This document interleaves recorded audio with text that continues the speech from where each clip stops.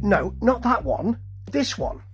That Midnight Vice were from Canada and did some work in the 80s and split up in 85 and came back in 2008. But we're not talking about them. We're talking about this Midnight Vice, which is from Tampa in Florida. And what they do, which an awful lot of bands do, and I'm delighted to hear it, is that they take the new wave of British heavy metal sound. And I was there when it first came out, so I should know what it sounds like, shouldn't I? They take that sound and they make it their own. And they've got an EP out, which is called, funnily enough, Midnight Vice. And it's rather good. There are a lot of bands doing this, and the ones I hear sound pretty, not special perhaps, but I'm delighted to hear them. So, Strike in the Night, it's got a new wave of British heavy metal, but there's something I forgot to tell you. They strut down Sunset Strip as well, do this band. They are Sunset Strippers. Not in that way, don't get too excited. They've got a hair metal feel to this track. It's got a busy but accessible solo. It's got some roiling metal in it. Why would you not want to go here? Why would you not want to listen to this? Spellcaster is pretty expected martial metal. If you like that, that's great.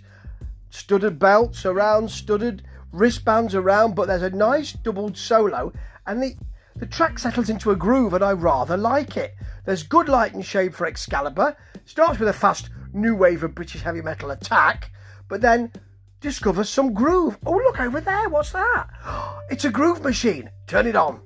And then Baptized by Fire has a demonic voice, as you might expect, and it's lovely to hear them trying that. Then a hair metal vocal, more open metal, melodic bridge to run across into a fast metallic solo, which is in the middle of a bit of a slowdown. They know what they're doing, you know. Mysteria does have a bit of a mystical vocal melody. What is it? I don't know. The mystical melody. Then it's got an open and accessible hard rock feel as well. It's a basic energy, but that's a winner. And that's what happened with a lot of new wave of British heavy metal. Great. Deliverance of Steel is the final track on this EP. It is really Sunset Strip.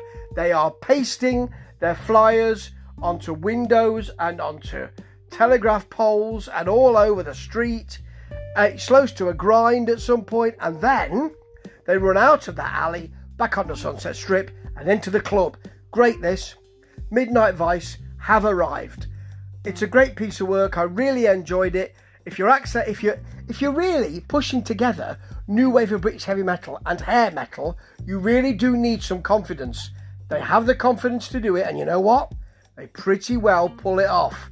And if there's Midnight Vice taking place, well, I prefer it to Miami.